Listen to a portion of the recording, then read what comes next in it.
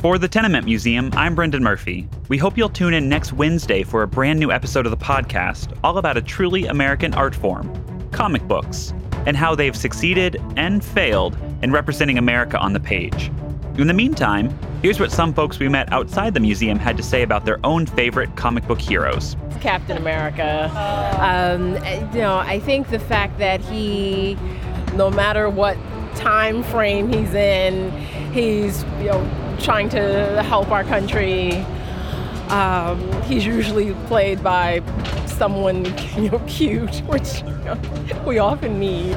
I always had Superman stuff around. Not I dislike others, is what I have the earliest memories of. My favorite when I was growing up may have been Storm. We'll be back next Wednesday with more on the history of comic books. Thanks for listening.